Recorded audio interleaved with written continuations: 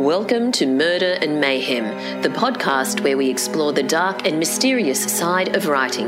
It's a world filled with more evil and crime than you can shake a sharpened stick at, where people save the world from certain destruction, where spies, terrorists and thugs abound, and where the killer could be someone in your very own home. It's also a world often filled with flawed heroes and likeable villains. But above all, it's a place where we explore the authors who tell these very stories, what makes them tick, and how their words manage to take us to some of the darkest corners of our imaginations. Hello everyone, my name's Valerie Khoo and I'm host of the Murder and Mayhem pop-up podcast. This episode is brought to you by the popular online course, Anatomy of a Crime, How to Write About Murder. Over 8 spine-chilling modules, you'll delve into each step of the murder process, including the psychological, forensic and legal aspects of homicide, from premeditation right through to prison life. Brought to you by one of the world's leading centres for writing courses, the Australian Writers Centre. Using both real and fictional cases, you'll discover the many faces of killers, the police who pursue them, and the victims who get caught in the killer's trap, all designed to enhance your crime and thriller writing and help you bring writing about death to life. It's a self-study course with a full audio program, including accompanying handouts and videos and resources where you can view real forensic and police reports and a dissection of real murder scenes. Find out more at murdercourse.com. That's murdercourse.com. Welcome to this installment of the pop-up podcast Murder and Mayhem, where you get to spend every day for a month with some of the world's best crime and thriller authors. We've interviewed so many crime and thriller authors that we've decided to bring you them all in one go in a nice package so you can listen to them in a short, sharp series. So this is a great opportunity to get into the minds of people who think up some of the most dastardly deeds. How in the world did they come up with these ideas? So if you want to be a little bit more analog and you want the ebook version of this course, then you can find the ebook, A Month of Murder and Mayhem, where you get the top tips from these authors, a sneak peek into these top tips, and you can get that ebook for free, A Month of Murder and Mayhem, at murdercourse.com. Now, this is Valerie Khoo, and these interviews originally appear in our other podcast at the Australian Writers Centre, So You Want to Be a Writer. And that's where we feature writers from all different walks of life, from journalists to authors to editors to crime writers, romance writers, fantasy writers, all different types of writers, literary fiction, everything. But for Crime and Thriller Month, we've curated only the crime and thriller authors so that you can discover them all under one roof. Now, today we're going to hear from Gabrielle Lord, who is the queen of crime. Gabrielle has written 16 books, including a 12-volume thriller series for young adults. Now, many people will be familiar with the very popular series Conspiracy 365. Gabrielle started writing seriously at the age of 30, but she says that her first 2 manuscripts ended up as compost, but her third, which was Fortress, was picked up internationally and made into a feature film starring Rachel Ward. Also, her 5th novel, Whipping Boy, turned into a telemovie starring Sigrid Thornton. Her latest book is Dishonour. In this interview, I chat to Gabrielle after she wrote Shattered, which is the 4th book in her popular Gemma Lincoln series. Before that, there was Spiking the Girl, Baby Did a Bad Thing, and Feeding the Demons in the Gemma series. So let's listen to Gabrielle Lord. Thanks for joining us today, Gabrielle. My pleasure. So how and when did you start writing? Tell us about that. I had always written stories from when I was quite young. I remember starting to write what I thought was a radio serial, because I was raised in the days of the great radio serials. When I was about 9, much to my mother's horror, because she thought it was rather vulgar, and I think it probably was. And then I'd always enjoyed writing. It was the only place that I had a bit of freedom at school. It wasn't prescribed. You could write about different things that even a set topic gave you a certain amount of freedom. So I always enjoyed writing. And then I had a sort of an epiphany when I was about 22 and realised that I would be a writer when I was 30. Right. And so, I picked up a Gertrude Stein biography and read one sentence that said, I decided when I was 30 I'd write. And I thought, yes, so will I. That's what I'll do. Wow. Yeah, it was like a self-hypnosis or something. And so I had, at that stage, I had written about 10,000 words of a novel that was going nowhere. And I realised I was just too young. I didn't know anything about life. I didn't know much except being a young mum in the country. So when I was 30, I started writing seriously. So you really did wait till you were 30 and then I did. just On my went 30th birthday, I marched up to the newsagent and bought a whole new block of paper and lots of new pens, and I started to write a novel. Fantastic. And then I wrote another one, and neither of them were very good, but I learned my craft. I learned the beginning of my craft on those two works. So Private Investigator Gemma Lincoln is a character who features in quite a few of your books. How did you come up with that character? What was the inspiration for that? Well, the inspiration of the first Gemma Lincoln book, which I didn't realise was the first in a series when I wrote it, obviously, is from a book called Feeding the Demons, and that was inspired by a crime scene photograph. I had a close association with a crime scene examiner for many years, and in this photograph it showed the effigy of a female and male figure built out of clothes. And what this offender used to do was break into the houses of women who lived alone, and he'd go through their clothing and he would make these strange figures out of clothes, which he'd lay on the floor, and then he'd stab and masturbate. Yes, so I remember looking at that thinking, my God, fancy waking up and finding that on your floor. And that was the beginning of Feeding the Demons, the novel. But then you have to think, well, who was the person who woke up? And that's when I started the beginning of creating Gemma Lincoln. A woman wakes up and finds that on her floor. Who is she? And so on. Why has she got a video camera? How come? Because when I wrote that, video cameras weren't all that widespread. And I thought, well, she's a PI. That's why she's got one, because it's part of her work. And that's really where the character sprang from. And have you enjoyed shaping that character and letting her develop over time? Well, yes, it's part of the business is to, grow the character, especially over a series, which means she can't start off terribly well developed, emotionally. And she's got to start with a lot of character defects that need addressing over the series, I guess. So that's always been my plan, is to grow her up over I think we've had 4 books now. And why the interest in crime fiction in the first place? Well, I didn't really have an interest in crime fiction. It's a funny thing. My first 6 books are standalones, and although they feature crimes, they're more about family relationships, which is my real interest. I often say the family is the original crime scene. This is where so much is laid down in the behaviour of people.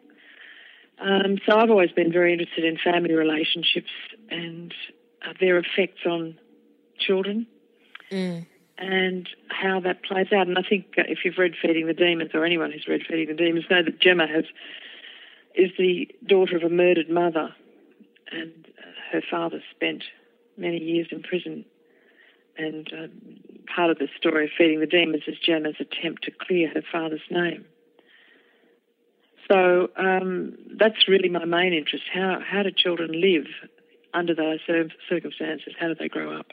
And what kind of research have you done on exactly that, family relationships, or is it something that just is experience that you gather over time, or insights and perspectives that you gather over time? Well, everybody grows up in a family, so we all have a family to access, to look very closely into.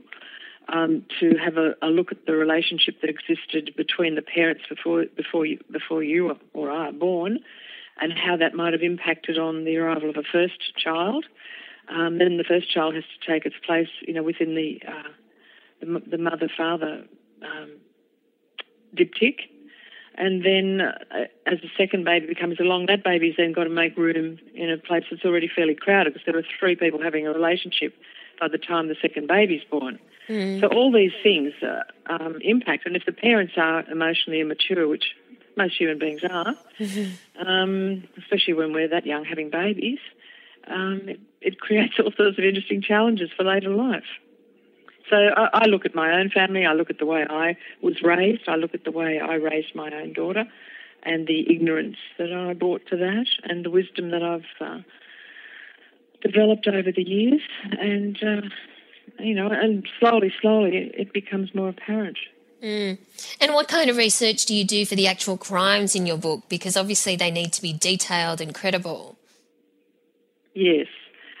Well, of course, I do a tremendous amount of reading in that area. As I said, I had this very close association with a senior detective crime scene examiner with the New South Wales Police for many years. And he was a wonderful reference and taught me all I needed to know about bloodstain interpretation and all sorts of things like that. I've spent time in laboratories watching the DNA profilers at work. I spend a lot of time in laboratories talking to scientists, doctors, pathologists, detectives, spooks, weapons inspectors, whatever it takes. Whatever it takes for the book I'm writing, I go and find out about it. What's been your most interesting research project or place that you visited that's made you go, wow? Look, it's very hard to say, to pick one. I mean, all those worlds are very interesting. To the people who live in them, they're just their workaday world, obviously. But when you're a writer, you visit. And I really find science very interesting and also very, very beautiful. Being able to tell which side a window was broken on can be absolutely essential to an investigation. Is it a break and enter from the outside, or has someone broken the window on the inside to make it look like a break and enter? Now, science can show you, the examination of the shattering of glass can show you exactly that question, can answer that question. And to see it, it's beautiful. It's really exquisite. The rainbow shattering in glasses is lovely in glass. Very, very, very beautiful. So science is very beautiful and interesting. Have you ever thought of writing a different type of book, maybe one that's a bit more scientific, in fact? No, because there are scientists who are far more qualified to do that than I, and I think there are people who are more interested in true crime who do that sort of work. That's not an area that I'm terribly drawn to, I guess. Sure. You've written 15 books. Do you have a favourite? Do I have a favourite?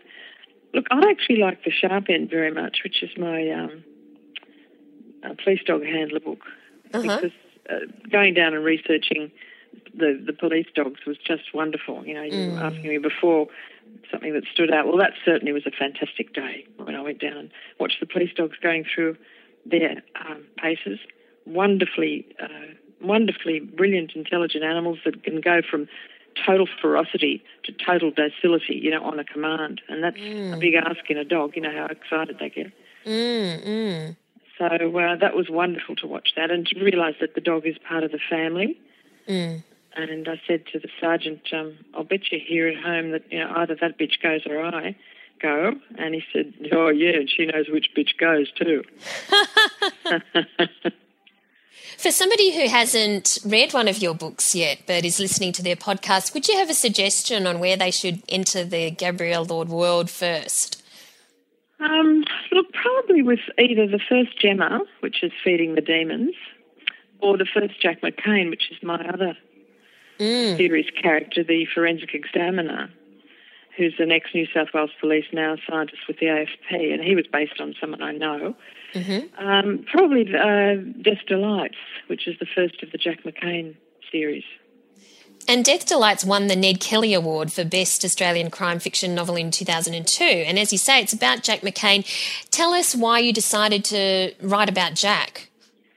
Well, books come to me in different ways, and sometimes they come to me in the form of if I say vision, it sounds a bit grandiose, but it's like a very powerful overriding mental image. And I was listening to some music, Rachmaninoff's Isle of the Dead, actually, And this man just appeared in my mind, in my studio, fully formed, haunted by something terrible that had happened, something he'd failed to stop happening when he was a young boy. And I said, "Who are you?" And that's where Jack McCain came from. Wow. Yeah, so that's how he arose. Feeding the Demons came from the photograph. Jack came from Rachmaninoff. So they come from everywhere, these people. So just take us back to when you were 30, you went, and bought your stationery and your pens and stuff like that and started writing a novel. The novel you started writing then, did that become a book in the end? Or? No, it never did. It never did, Valerie. The first two didn't make it to publication, and that's probably just as well. But what I did was I just sat down and I started writing. I knew that I had to have a body of work. At that stage I was working full-time, so I was getting up at 4:30 in the morning. Oh, my God. I was working for a couple of hours, and then I'd get my daughter and myself off to work and school, respectively, and then I'd come home, cook a meal, we'd eat, and she'd allegedly do homework, and I would do another hour or so, and then I'd go to bed. And that's how I lived for a year or two until I had a novel. All weekends, of course, were given over to this. And, it means I missed out, and she missed out on a lot too, actually, come to think of it. What kept you going? Yeah, well, the desire to finish the work, Right. The desire to have my say, I guess. And once you had done that, how did you hone it? How did you know if it was good? How did you get feedback on it? Well, I didn't really. It's very hard to know. I mean, I'd know now, now that, well, gosh, I've just finished the 11th book of a 12-volume crime series that I'm writing. So I've now written 15, 25, 26 books. I now know how to shape and craft a book. But with the first one doesn't. One learns on the job in a way. So I didn't know what it was like, and I got feedback from readers. Some people liked bits of it, some people didn't like that, and the other. You have to learn to listen to readers, and you have to learn that writing is all about rewriting and rewriting and rewriting, and nobody really wants to know that bit. So what happened when you finally got your first book contract? How did that all come about? Well, that all came about because I'd won a New Writers Fellowship in 1977, I think it was, and that gave me a year off work with an allowance, a fellowship similar to the pathetic amount I was earning in the public service, but at least it was enough for me and Madeline to live on. And I'd written these two books, and I'd really, shaped up the second one that I thought was going quite well. But it wasn't, and I had 3 weeks left when the publisher wrote to all of the people who'd won those fellowships and asked to see anything that came out of it, and I showed him mine, and no, he didn't like it. And I had 3 weeks left, and that's when I wrote Fortress, and it came from an idea that had been cooking for a long time, and I wrote Fortress in 3 weeks of red-hot writing. I've never written like that before. Oh, my God. Yeah. It's only a little book. It's probably only 65, maybe 70,000 words max, maybe 60. And that's largely what you got. I didn't do the only amount of rewriting I didn't do any rewriting on that one, actually. I put in an extra 5,000 words for the American market because they wanted to know more about what happens at an Australian rodeo. All right. So, the ladies with the tea urns and the pumpkin scones and that sort of thing. So all I did was add an extra 3,000, 4,000, 5,000 words, and that was accepted like that. Sure. So that was enormous good fortune.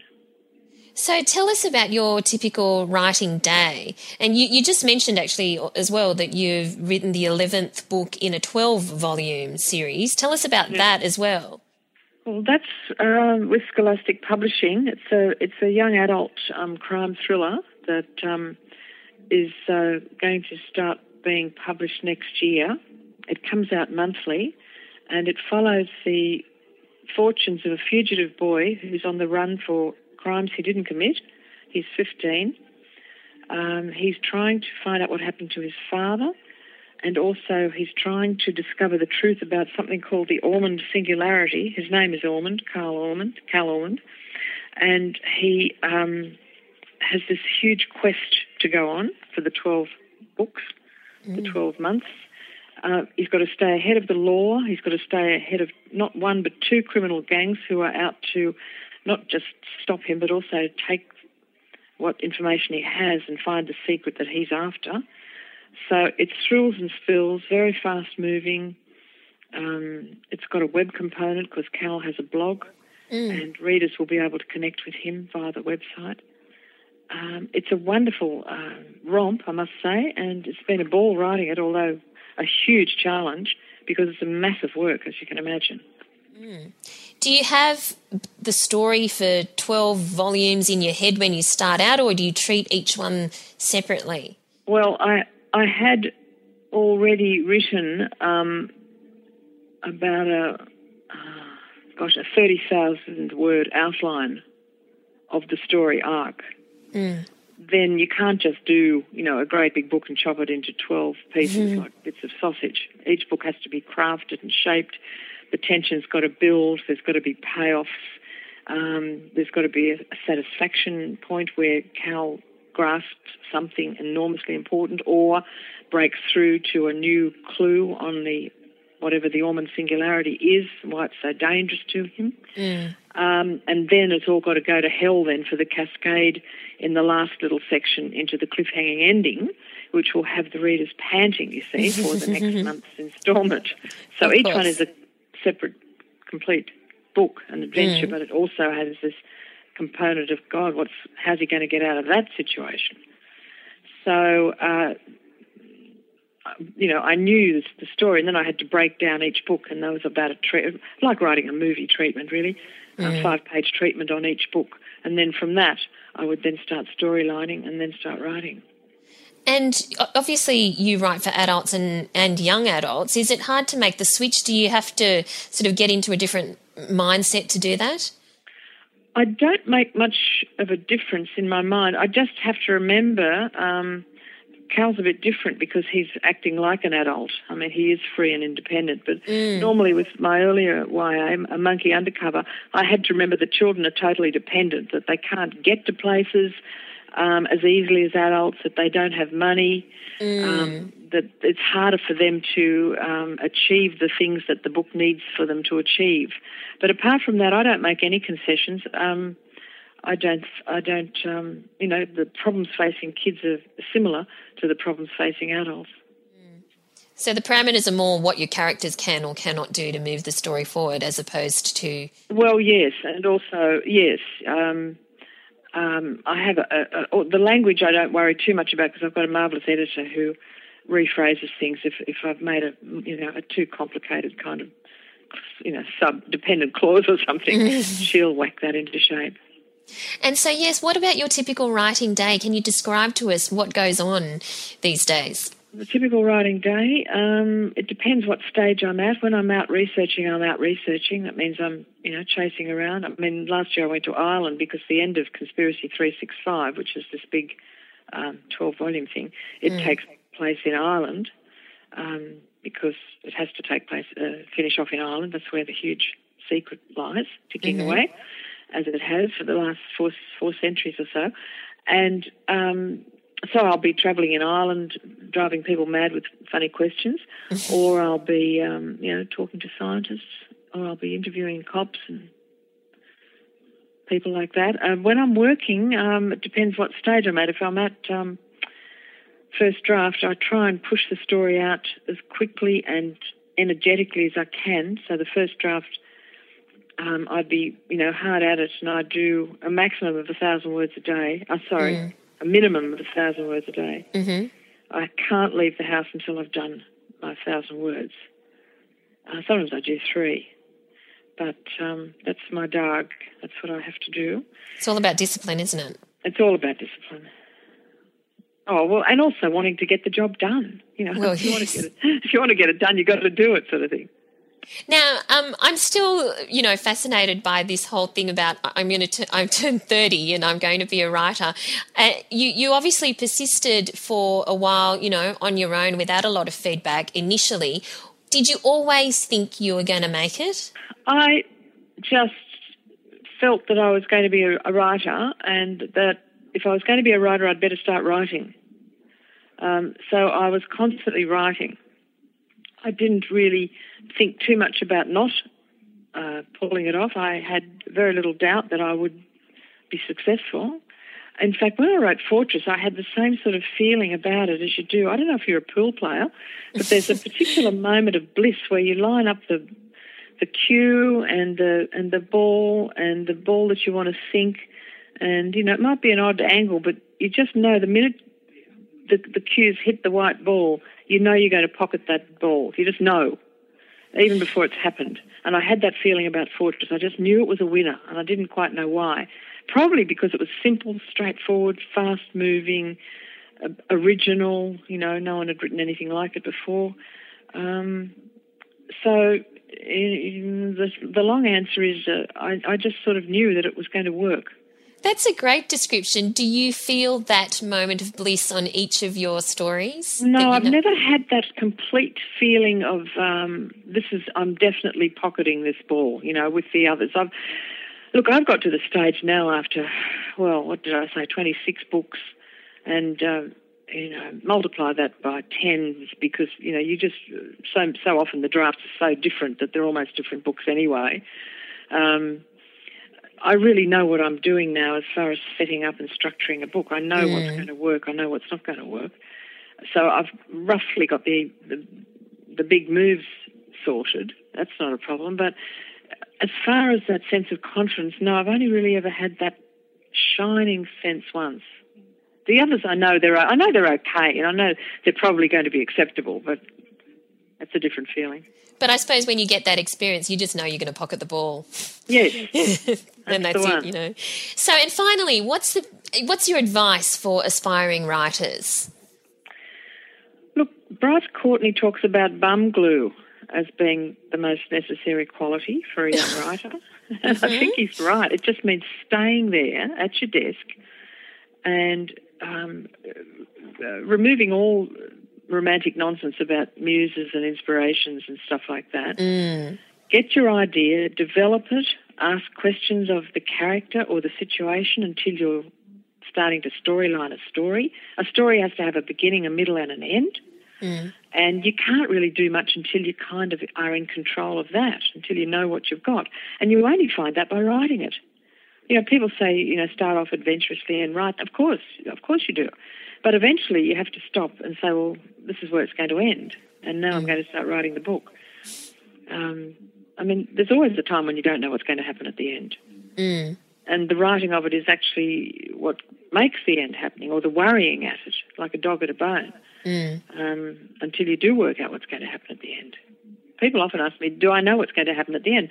And it's a funny question because, of course, I have to, otherwise I couldn't have written it. But there was a time when I didn't either. Yes. When it was just, imagine waking up and finding this on your floor. That's the beginning. Yes. So what you're saying is just keep writing and let it come out. Yeah, let it come out. And, with the sort of genre stuff, like a crime thriller, well, obviously you could pretty much block in the last chapter, Gemma gets her man. Now, how she's going to do that, of course, I have no idea. But she's going to get that guy. The setup is that someone stabbed the clothes in her place and she's going to get whoever it was because he's also a killer. So you sort of know that will be roughly the end, but how that's going to come about, a writer has no idea until you start setting up the stages. And when that finally does come about, what's that feeling like when it all crystallises the ending? It's very wonderful because I always go, I don't know if this is standard for other writers, but I always go through a stage about 3/4 of the way through a book, around about the first draft stage, roughly. And it's like that transition period in labour where the woman becomes extremely truculent and bad-natured and... it's when you're at your end of the niceness. All the niceness is gone, and I'm walking around thinking, how on earth did I get myself into this mess? This book is hopeless. It's never going to work. I've got these 6 storylines going nowhere. How on earth? Why did I ever think this was a good idea? I'm starting a new book immediately. My publisher always thinks that's funny that I would be thinking of starting a new book because that'd be easier. But it feels easy because it's cleaner. I'm not in the mess. Mm. And then I recognise now, come on, you always get to this stage, you just have to walk it out or just let it go for a swim, go for a walk, go and have a coffee, talk to the cat, do some gardening. And over about 3 days, sure enough, hey, yes, he can do that, he'll meet them, they'll meet them, that'll go there, this will go there, and then whack, off we go. And I'm jumping up and down and wrapping it up. Perfect. Must be a great feeling. It's a great feeling. Okay, and on that note, thank you very much for your time today, Gabrielle. My pleasure, Valerie. Thank you. So there you have it, Gabrielle Lord. Now, I love what Gabrielle says, that she says that the family is the original crime scene.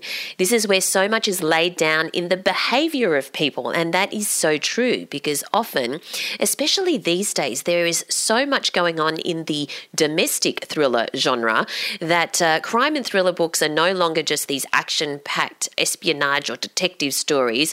There's a lot of crime happening in the family environment as well. And that's certainly part of the zeitgeist at the moment, but Gabrielle's been drawing on it for many, many years and very, very successfully as well. So when you are writing crime, it's not just understanding the procedural aspects of police or not just understanding about forensics. It's so important to understand human behaviour and the dynamics of various relationships, particularly in the family environment. So there you have it, Gabrielle Lord. I hope you enjoyed it. The Murder and Mayhem podcast is brought to you by the Australian Writers Centre, one of the world's leading centres for writing courses.